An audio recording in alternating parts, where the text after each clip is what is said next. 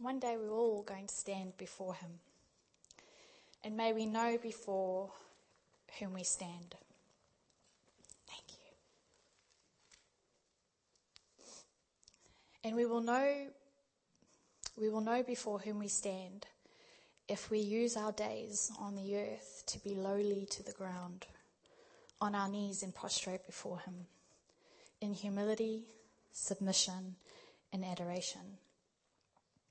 Because he says that I will make my place, the place of my feet, glorious. No coincidence that Chris talked about being at the feet of Christ. I believe it's from this position before him, the reverent fear, the deep respect of existing from nothing, purely for his will and purposes, the arousing awe that all creation came into existence by his word and his word alone.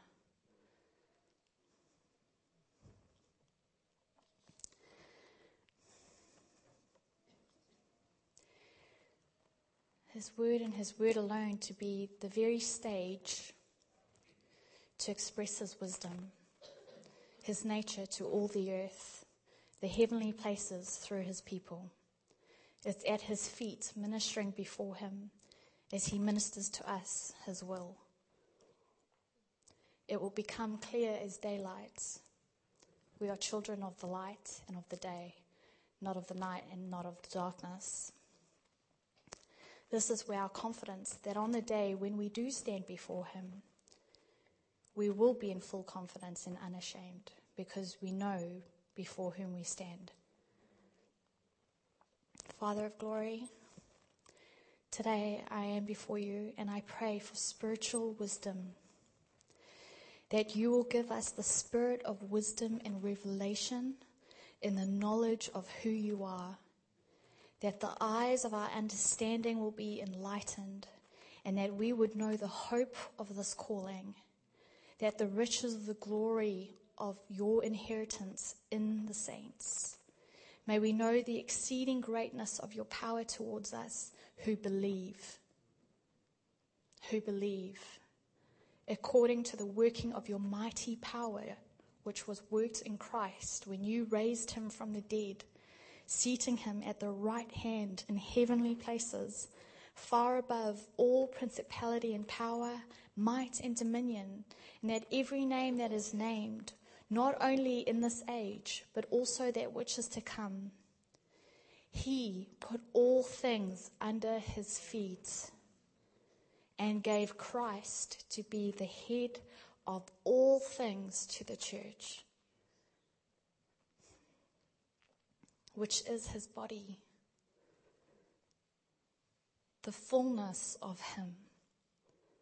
His body, the fullness of him on the earth, who fills all in all.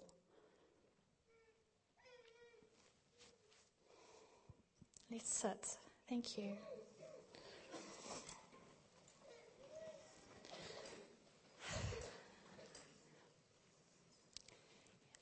You know, often I read things and I think to myself, when I read this, what in the world are you talking about? What in the world are you talking about? How can I possibly know what you are saying or even what you are meaning? And it's in these moments that I'm reminded and so aware of my humanity and my carnal thinking, my limitedness. And it's in comparison to the holy, sovereign Creator who is the beginning and the end. And it's being in this state of awe when he stirs within me that, you know, my heart swells to think that he wants to share himself with me. And there's this saying, you know, that you can carry two notes in your pockets. One says, you know, I am the apple of his eye, and I am the center of creation. I was born with being an object of the Lord Almighty, right? And then in the other, it says, but I am dust, and I am dust from the ground. And it's between that we find ourselves in absolute awe of the sovereign King, the Creator from the beginning to the end. Yet no, he adores the one who's before him and who has set up creation to support the body, that she would be like a theatre that would put on display the manifold wisdom of God.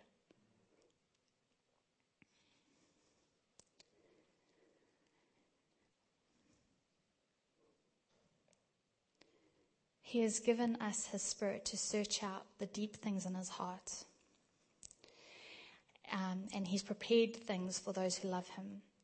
The state of being in awe of him, knowing to my deepest core that nothing and no one can compare to him. There is nothing common about him. So why do I try scramble to comprehend him with my mind, or modify my being and depend on learning from mere men who he is?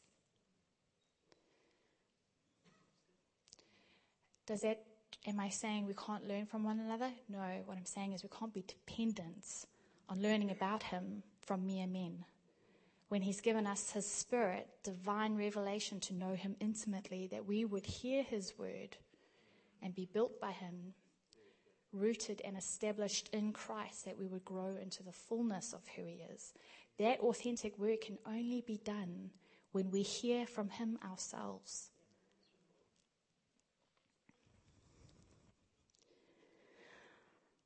I find myself comparing my own holiness with the godliness of others and not of the holy God himself.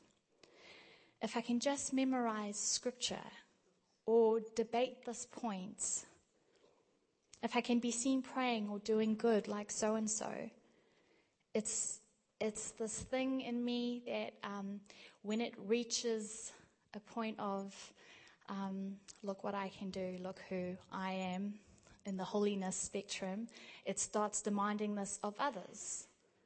And it puts this thing on others to now become the standard of myself. Right? And so the standard becomes Mel's standard. And so you must now conform to me.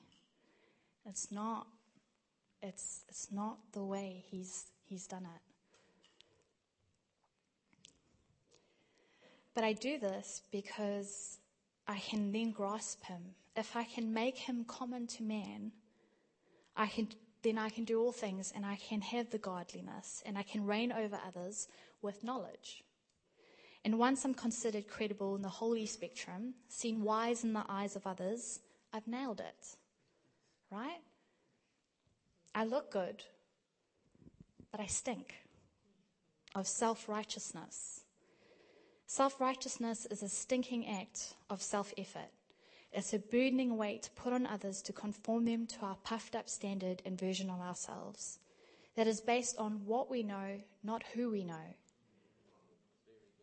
And we can sniff it out because it lacks the fragrance of Christ, and it's desolate of his Spirit. It takes on the form of godliness, but it denies its power. And I want to give us an example. Jesus says, do what the Pharisees say, but don't do as they do. So do what they say, because what they say is right, but don't do what they do. See, because these guys had an understanding, they had knowledge, and they knew the scripture, but it lacked power. The power to transform the hearer, to demonstrate the word, revealing the profound spirit of prophecy. The testimony of Christ in us, revealed in us, is the spirit of prophecy. So when a God-aware believer, a believer who knows they are nothing, but they've been brought into existence by the holy God and have had him revealed in them from heaven, the very essence of Christ, that when that God-aware believer reads the word, it carries the full potential and realization of it becoming a reality in their own life. It carries full potential that those words would become life in us. Because it's already experienced that. It's already experienced his word becoming life in them. And they can rely on the transforming work of the Spirit and have full confidence in who they know, not what they know. Not in their capability of studying the scriptures and researching. These things are good. But he wants to do a work in us. He wants to speak to us in the dark. It says, incline your ear and hear what I have to say in the dark, and then speak it in the light. But therefore do not throw away your confidence, which has great reward, for you have need of endurance, so that when you have done the will of God, you may receive what is promised. So don't throw away what you know, what you've heard him say, what has been divinely revealed to you. Don't let it go, because he builds precept upon precept. It says this, you search the scriptures, for in them you think you have eternal life, and these are they which testify of me. So you look in the scriptures to find me, but here I am before you. You don't recognize me. Right? And what happens is this spirit, it's a spirit, this Pharisee spirit, when it speaks,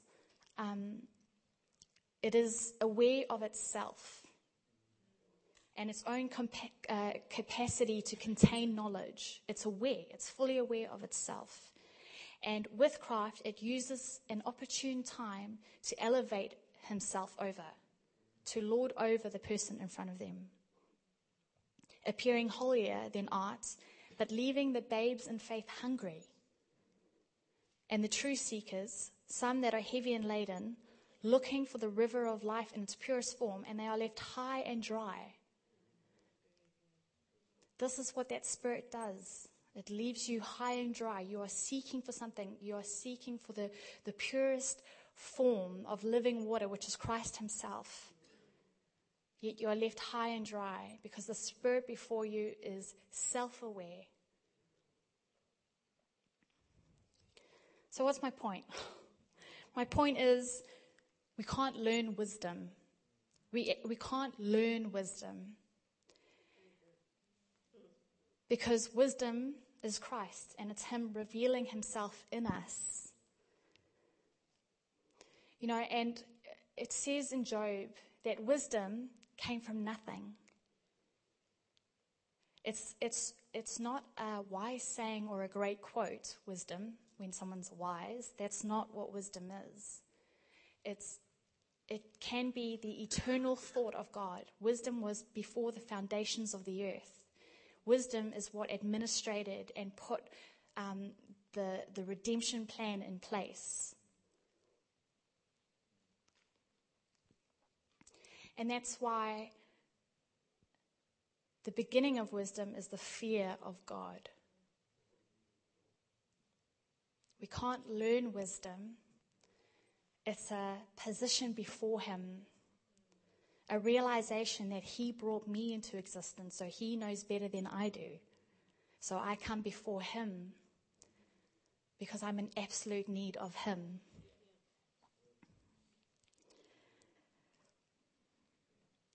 You know, I found it interesting. I was reading in Job 32, and we know the story about Job, and God's allowing him to be tested, and things are being stripped from him, and he's got these friends telling him what he's done wrong, and there's this one guy, and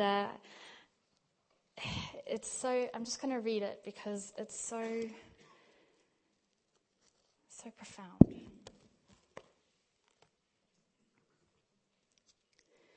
So these three men ceased answering Job, right? They ceased from doing, ceased from telling him what they think, because he was righteous in his own eyes. Then the wrath of Elihu, the son of Barachel, Barachel, the Buzite of the family of Ram, was aroused against Job. His wrath was aroused because he justified himself rather than God. Also against his 3 friends, his wrath was aroused because they had confound no answer, left him high and dry, and yet had condemned Job. Now, because they were years older than he, Elihu had waited to speak to Job. He waited to speak to Job. I'm learning, even in this process, that God has to take me around and around and around again. When I prepare like this, it's ridiculous, but I have to get to the end of myself. I actually have to get to the end of trying, and it's when I'm finished trying that it comes. And it's like, man, why do I do this again and again? But it's in the ceasing. It's when we are still and we know that he is God, that he speaks. And this is where wisdom comes from. It's coming before him as nothing, because we are nothing without him. We never existed until he brought us into existence. And anyway, so he waits to speak. And when Elihu saw that there was no answer in the mouth of these 3 men, his wrath was aroused. He said, I am young in years, and you are very old. Therefore I was afraid and dared not to declare my opinion to you. I said, age should speak, and the multitude of years should teach wisdom. Should teach wisdom. The multitude of years should teach wisdom. But listen to this. But there is a spirit in man, and the breath of the Almighty who gives him understanding. Great men are not always wise, nor do the aged always understand justice. Therefore I say, listen to me. I will declare my opinion. Indeed, I waited for your words, and I listened to your reasonings, while you searched out what to say. Hear that? While you searched out what to say, while you're scrambling to find what to say. The Spirit in me wants to speak. And it's another remarkable difference I find, is that knowledge waits for a time where it can speak after it's searched all the answers in here, after it's researched everything, where wisdom, because it's Christ himself, the person, will speak. And it doesn't scramble, it doesn't search, it knows.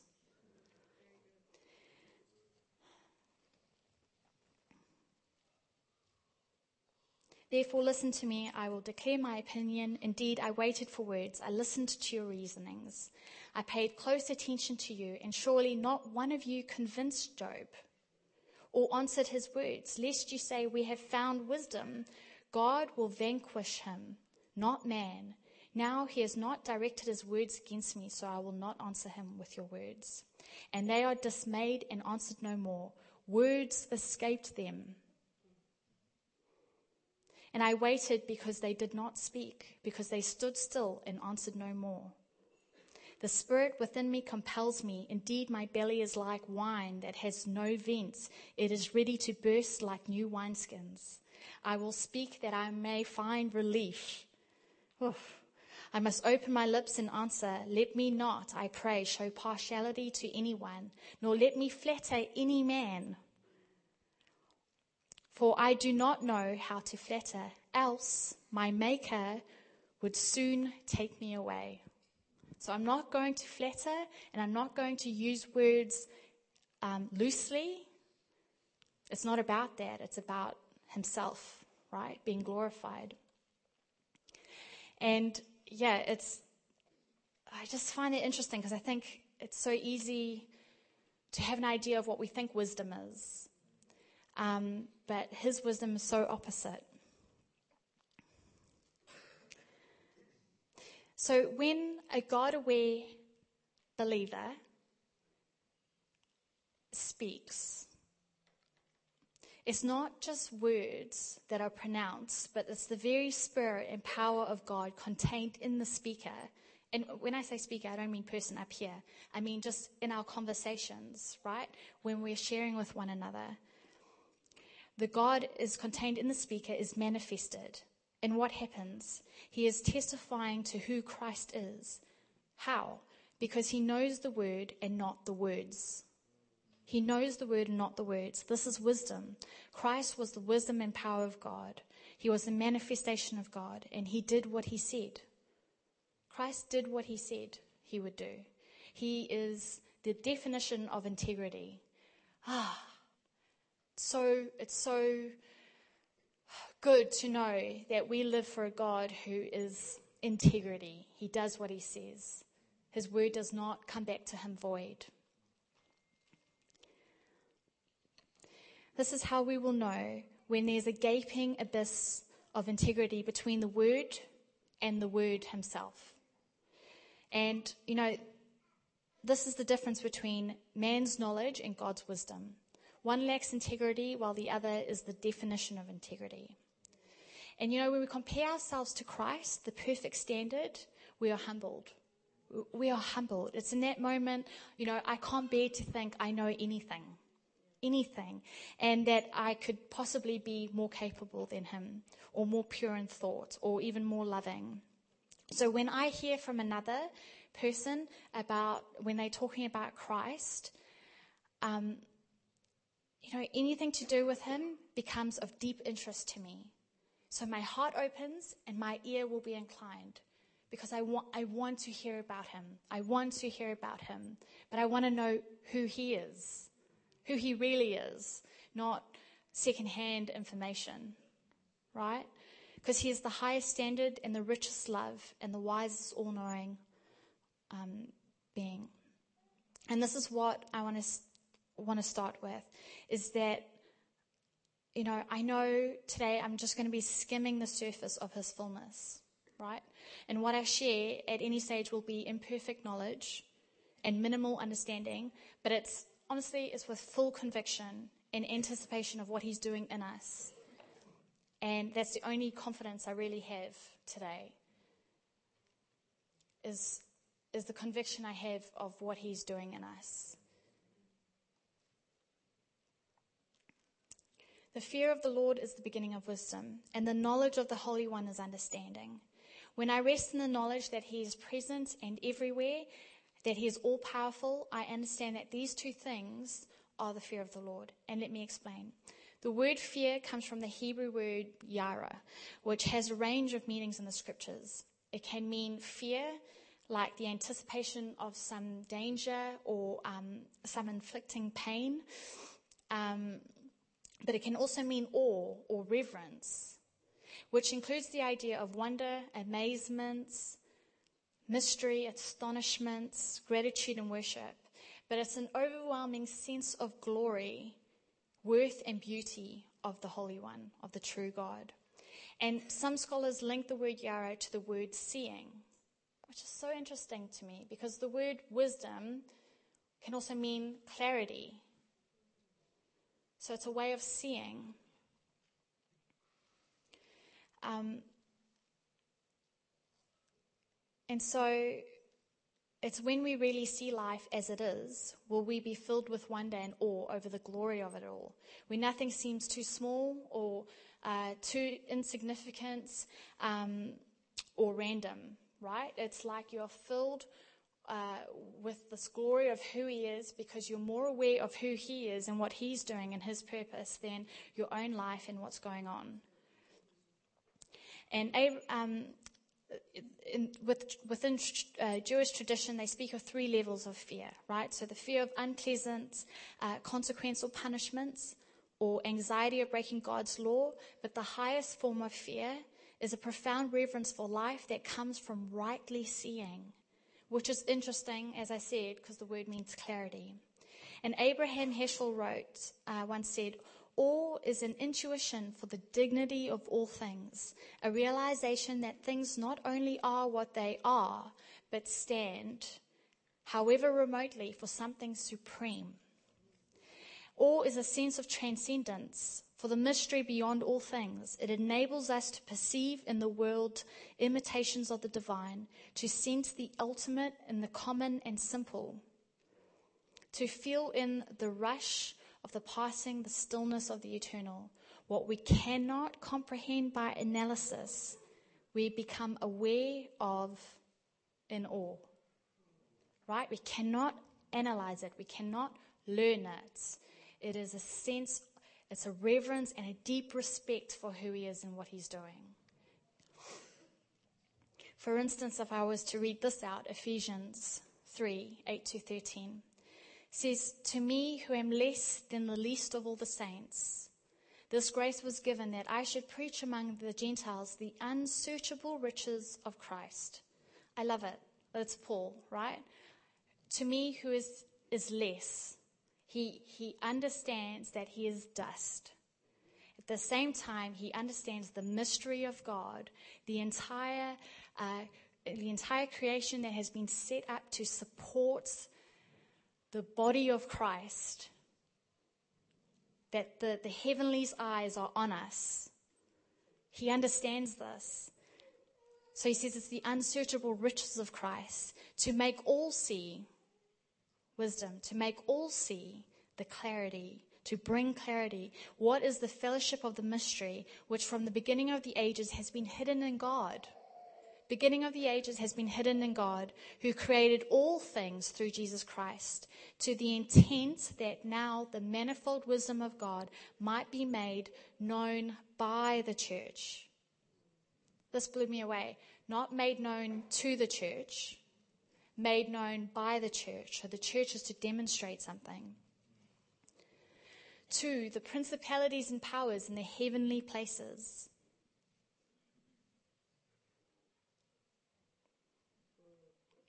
To demonstrate something on the earth that's not just to speak to man, but to the heavenly places, the powers and principalities,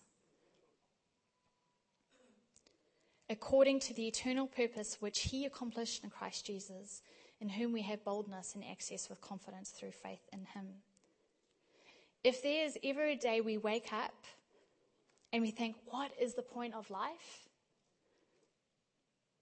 The point of gathering together like this? Am I significant? Am I seen? Does it really matter what I do with my life? Does it actually matter about church, about the church? Is it really a big deal? Then I have been praying, and I will continue to pray that all of us, all our hearts will be opened to the intents, the design of God, the purpose for which all things were made. One grand purpose in the creation of the universe was that the manifold wisdom of God might be clearly shown by the church, by us. Because somehow the evidence of the gospel in the stars, the evidence of all creation is not enough. But he desires to use his people as the grand theatre to signally display something of himself. Is that amazing?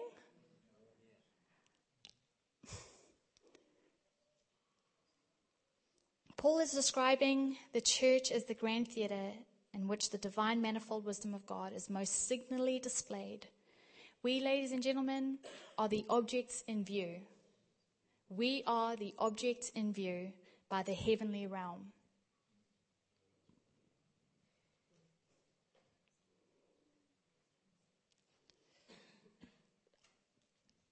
That should be enough to wake up and think, today's not just a day, right?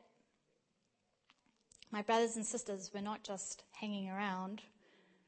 There's something bigger than ourselves. 1 Corinthians 4:9, Paul describes it as, "For it seems to me that God has put us apostles on display at the end of the procession, like those condemned to die in the arena." Woohoo! Right? The arena. What arena? What arena? Could we possibly be in the same arena of all the forefathers who ran the race with endurance? The Moseses, the Abrahams, the Noahs. Possibly. It's the same arena, part of the same redemption plan. We have been made a spectacle. The word spectacle can mean theatre. To the whole universe, to angels as well as human beings. In this you greatly rejoice, though now for a little, if need be, you have been grieved by various trials. But this is to prove the genuineness of your faith. Because of this salvation the prophets have inquired and searched carefully, who prophesied the grace that would come to you, searching what manner of time the Spirit of Christ who was in them. So before Christ came, the Spirit of Christ was in them. That is how they knew of the things to come. That's how they knew. That is the wisdom of God operating in them before Christ came. It's the Spirit of Christ in us that can demonstrate something.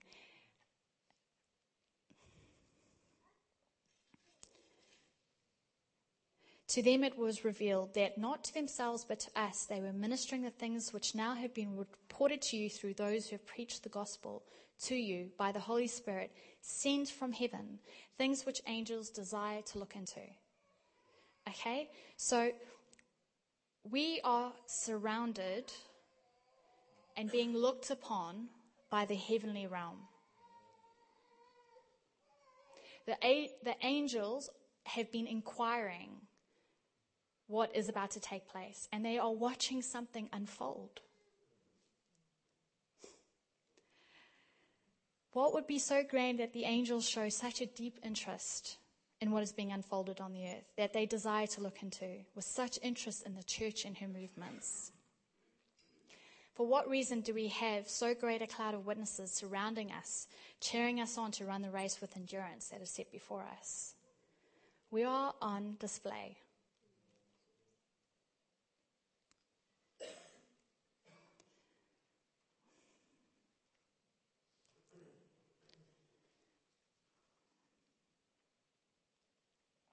Because throughout history, it's been moving towards the predestined goal, the eventual and ultimate universal recognition that Jesus Christ is Lord. And the salvation of man and the redemption of his soul is being outworked.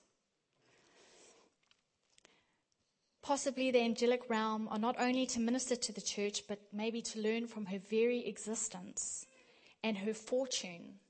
We are in such a fortunate position as the church to know more and more about the wisdom of God. As it's unfolded from the beginning, before the foundation of the earth, through the ages, as it says in Hebrews 1, verse 1, God's supreme revelation, God who at various times and in various ways spoke in time past to the Father by the prophets. So God has been speaking from the beginning, right up to Christ when he came, manifested himself on the earth, and has been speaking ever since. The same message. Okay?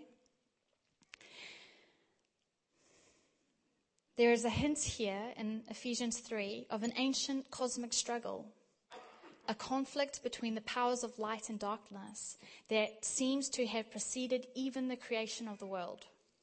So there's a conflict that's been going on before the creation of the world. The world was created in order that it might support the body.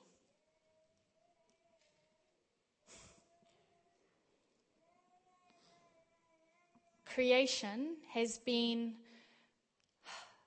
has made creation that it would support the body to demonstrate something of himself. The world was created in order that it might support the body, the church, that would bring this conflict to its final conclusion by something that only it alone can demonstrate, namely the manifold wisdom of God. Do we see ourselves this way?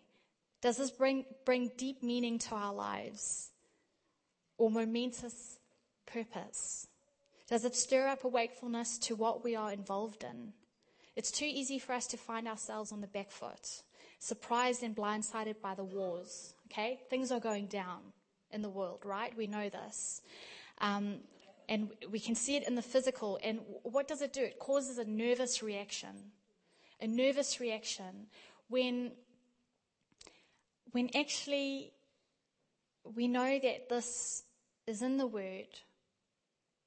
what this is coming to, what the world is coming to. And it says in Revelation, and it's talking about the enemy that gives the authority to the Antichrist. And he says, and he opened his mouth in blasphemies against God, to blaspheme his name and his tabernacle, that is, those who dwell in heaven.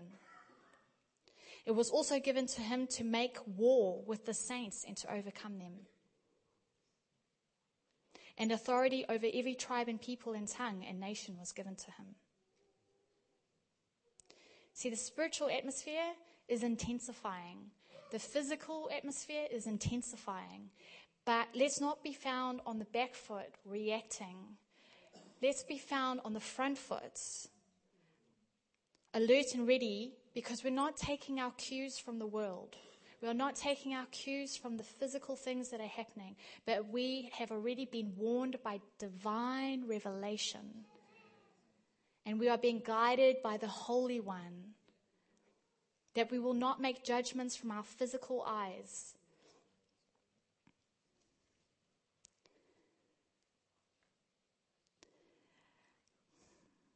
But what our eyes see and ears hear, but that we would delight in the fear of the Lord. If we prepare our hearts unto the Lord, he will divinely lead us, inform us, because for in him we live and we move and we have our being. Our whole life is swallowed up in the grand purpose that has been set up, that it begins and finishes in Christ. So there is no way that we are outside. We don't have to learn from the world. We don't have to learn from things that we're physically seeing that are going to cause us to shrink back. No, we're informed by the unshakable King who sets up an unshakable kingdom that is on the forefront of this war. And she knows it.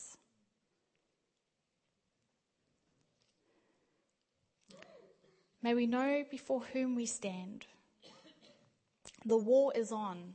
It has started. And, it signaled something when Christ was on the cross. And I'll get there soon.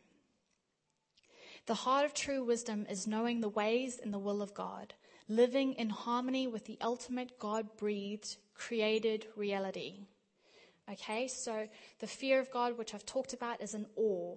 It's an awareness of who we are, the dust before the sovereign King who's created us and brought us into existence. It's an awe and an awareness of what is going on. More aware of the spiritual realm than the physical, right? It is the beginning of wisdom. The wisdom of God is the heart, the true heart of it is knowing the ways and the will of God. Living in harmony with the ultimate God-breathed, created reality. Right? Not the man-made reality. It's the ultimate created, God-breathed reality that we live in harmony with. That we live in response to. Not reacting from the world, but responding to the Lord. That we live in harmony with what he is doing, what he is saying. Wisdom is not an attribute of God, but itself is the eternal thought of God. God supplies a greater wisdom, namely his own character and his own life, in order that it might become the very nature and character of his people. That we would become the very nature and character of who he is.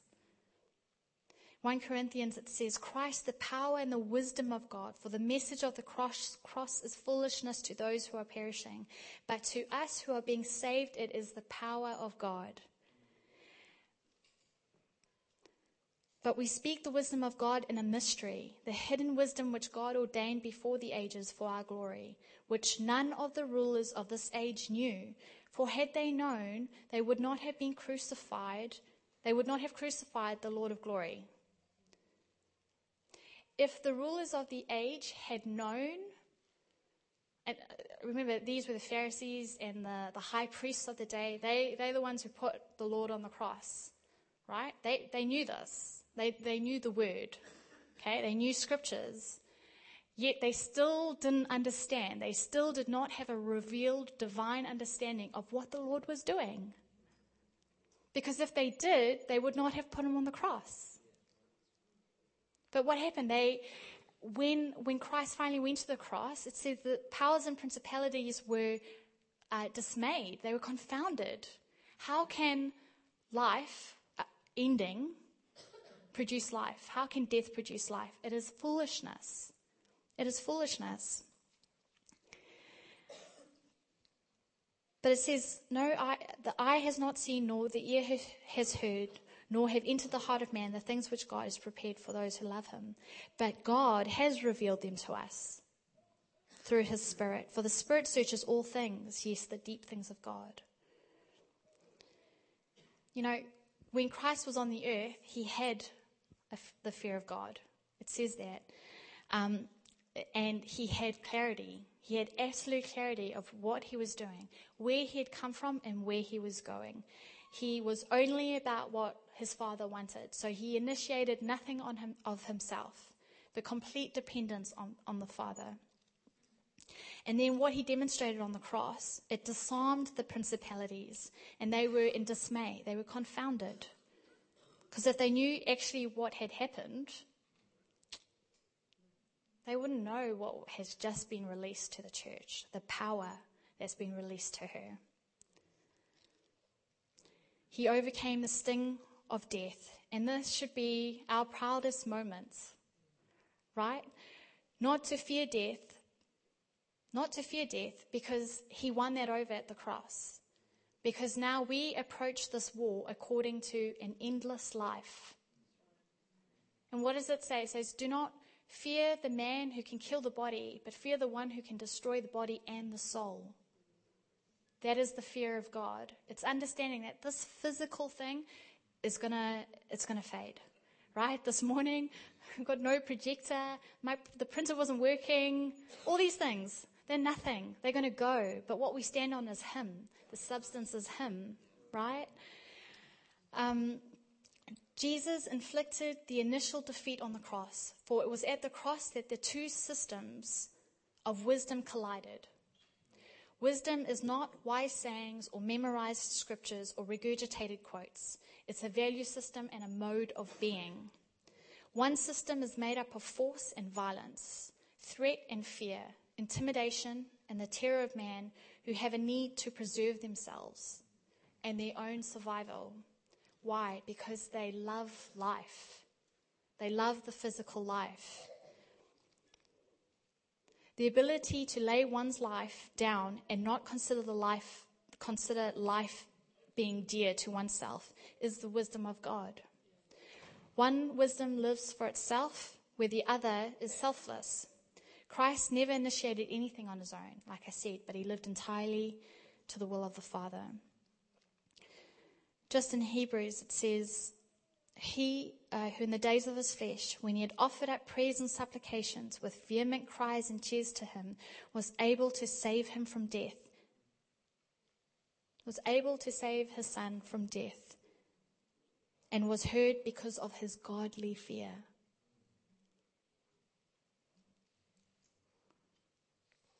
Christ had godly fear, and that's how he demonstrated the wisdom of God, because the beginning of wisdom is the fear of God.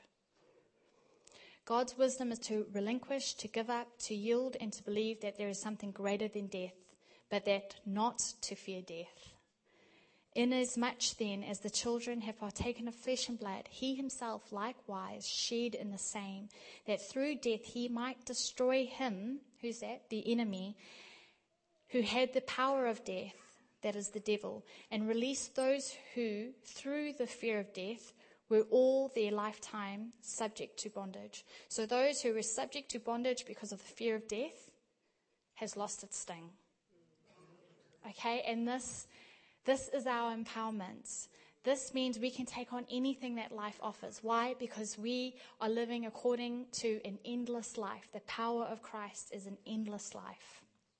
Our security is not from the government. It's not from money. It's not from the things in the physical. Our security is in Christ and Christ crucified.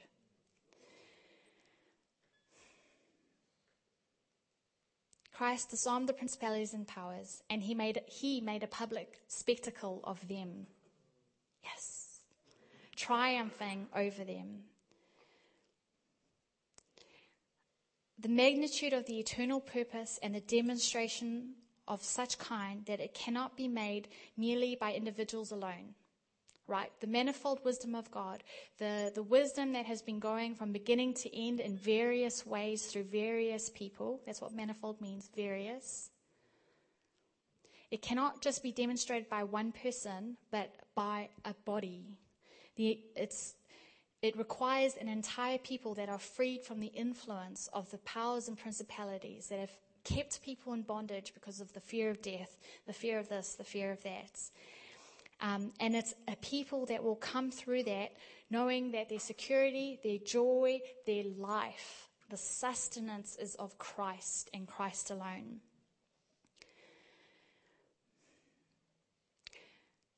The manifold wisdom of God can also be understood as the whole economy of man's redemption and God governing his church through the ages, the various ways of revealing his divine will, the different measures of light let out at different times, the different dispensations, which can just mean distribution, right, of the gospel message, of the covenant of grace before the law, under the gospel, and to the church. So the manifold wisdom of God, though essentially one, as Christ is one, yet varying, So the manifold wisdom of God, so the various ways, yet it's essentially one. Does that make sense? I don't want to confuse people. There's not many ways to God. There's one way, and that's through Christ. And how he reveals himself is in various ways. Okay, so when the various ways are displayed, it should point to one. Okay, just want to make sure we don't get that. So with the church, we cannot understand properly the single acts of man until we survey them as a connected whole. Okay, so we are not individuals where God is just revealing himself to individuals for the individual's purpose. It's when we survey the history, beginning to the end, to today and to the end, where all things will be summed up in him. It is through a body of people. And that's why we need one another. That's why we need the gifts, because Christ dispersed himself amongst his body, right? That's what the gifts are for. So when we operate in the unity of Christ, we will come into the fullness of who he is. The full stature of Christ, which is what? The wisdom of God, which means we will demonstrate him on the earth.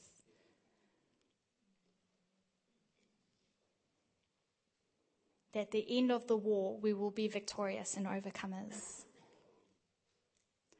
Cool? All right, I know time is running out. I just want to end with this. Deuteronomy 10:12. First, we must know our position, how to fear the Lord, and only then will we be able to walk in his ways, to love him and serve him with our heart and soul. It is the first. And if we can go away today and just read Ephesians, it's just so interesting because it just shows that the church is not an afterthought, right? We are the part of the eternal scheme, but in the midst or through the thick of the manifold varieties of distribution of the gospel, it's one at the end. But before the church can go into war, she needs to know where she stands, and we stand before him. And when she learns where she stands in her position before him, then she is enabled to walk. Then when she walks, she can go to war. And that's what we're called to. In the grand scheme of things, it's a war. Right, I'm just going to finish in prayer.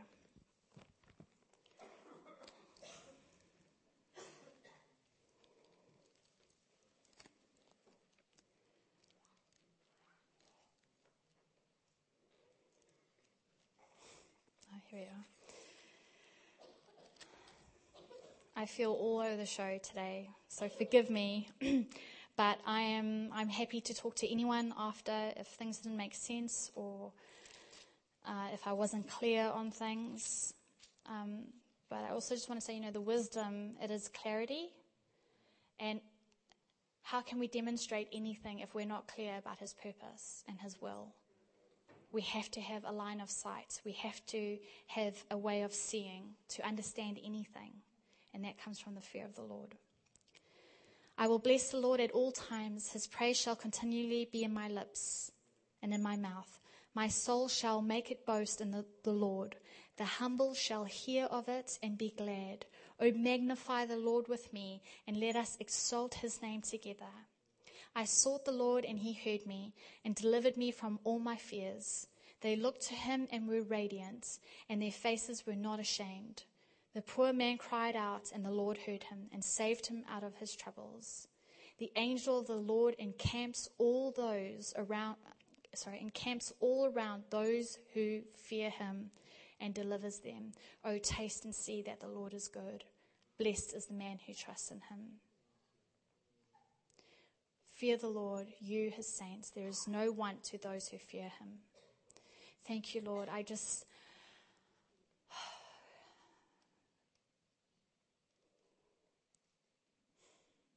Who is like you, Lord? There is no one like you. And I thank you, God, for your ways. I thank you for how you do things and how you see things. And I pray, Lord, that we will be your people that come before you, and that we will know before whom we stand. That we would understand that the fear of death was nailed to the cross. That we live according to an endless life in Christ. That we would demonstrate on the earth your will and your purpose with complete clarity and power. That we would be victorious and overcome. That we would sit at the right hand of the Lamb. Thank you, Lord. Thank you, Lord. Open our eyes of understanding to you, Lord. We bless your name. In Jesus' name.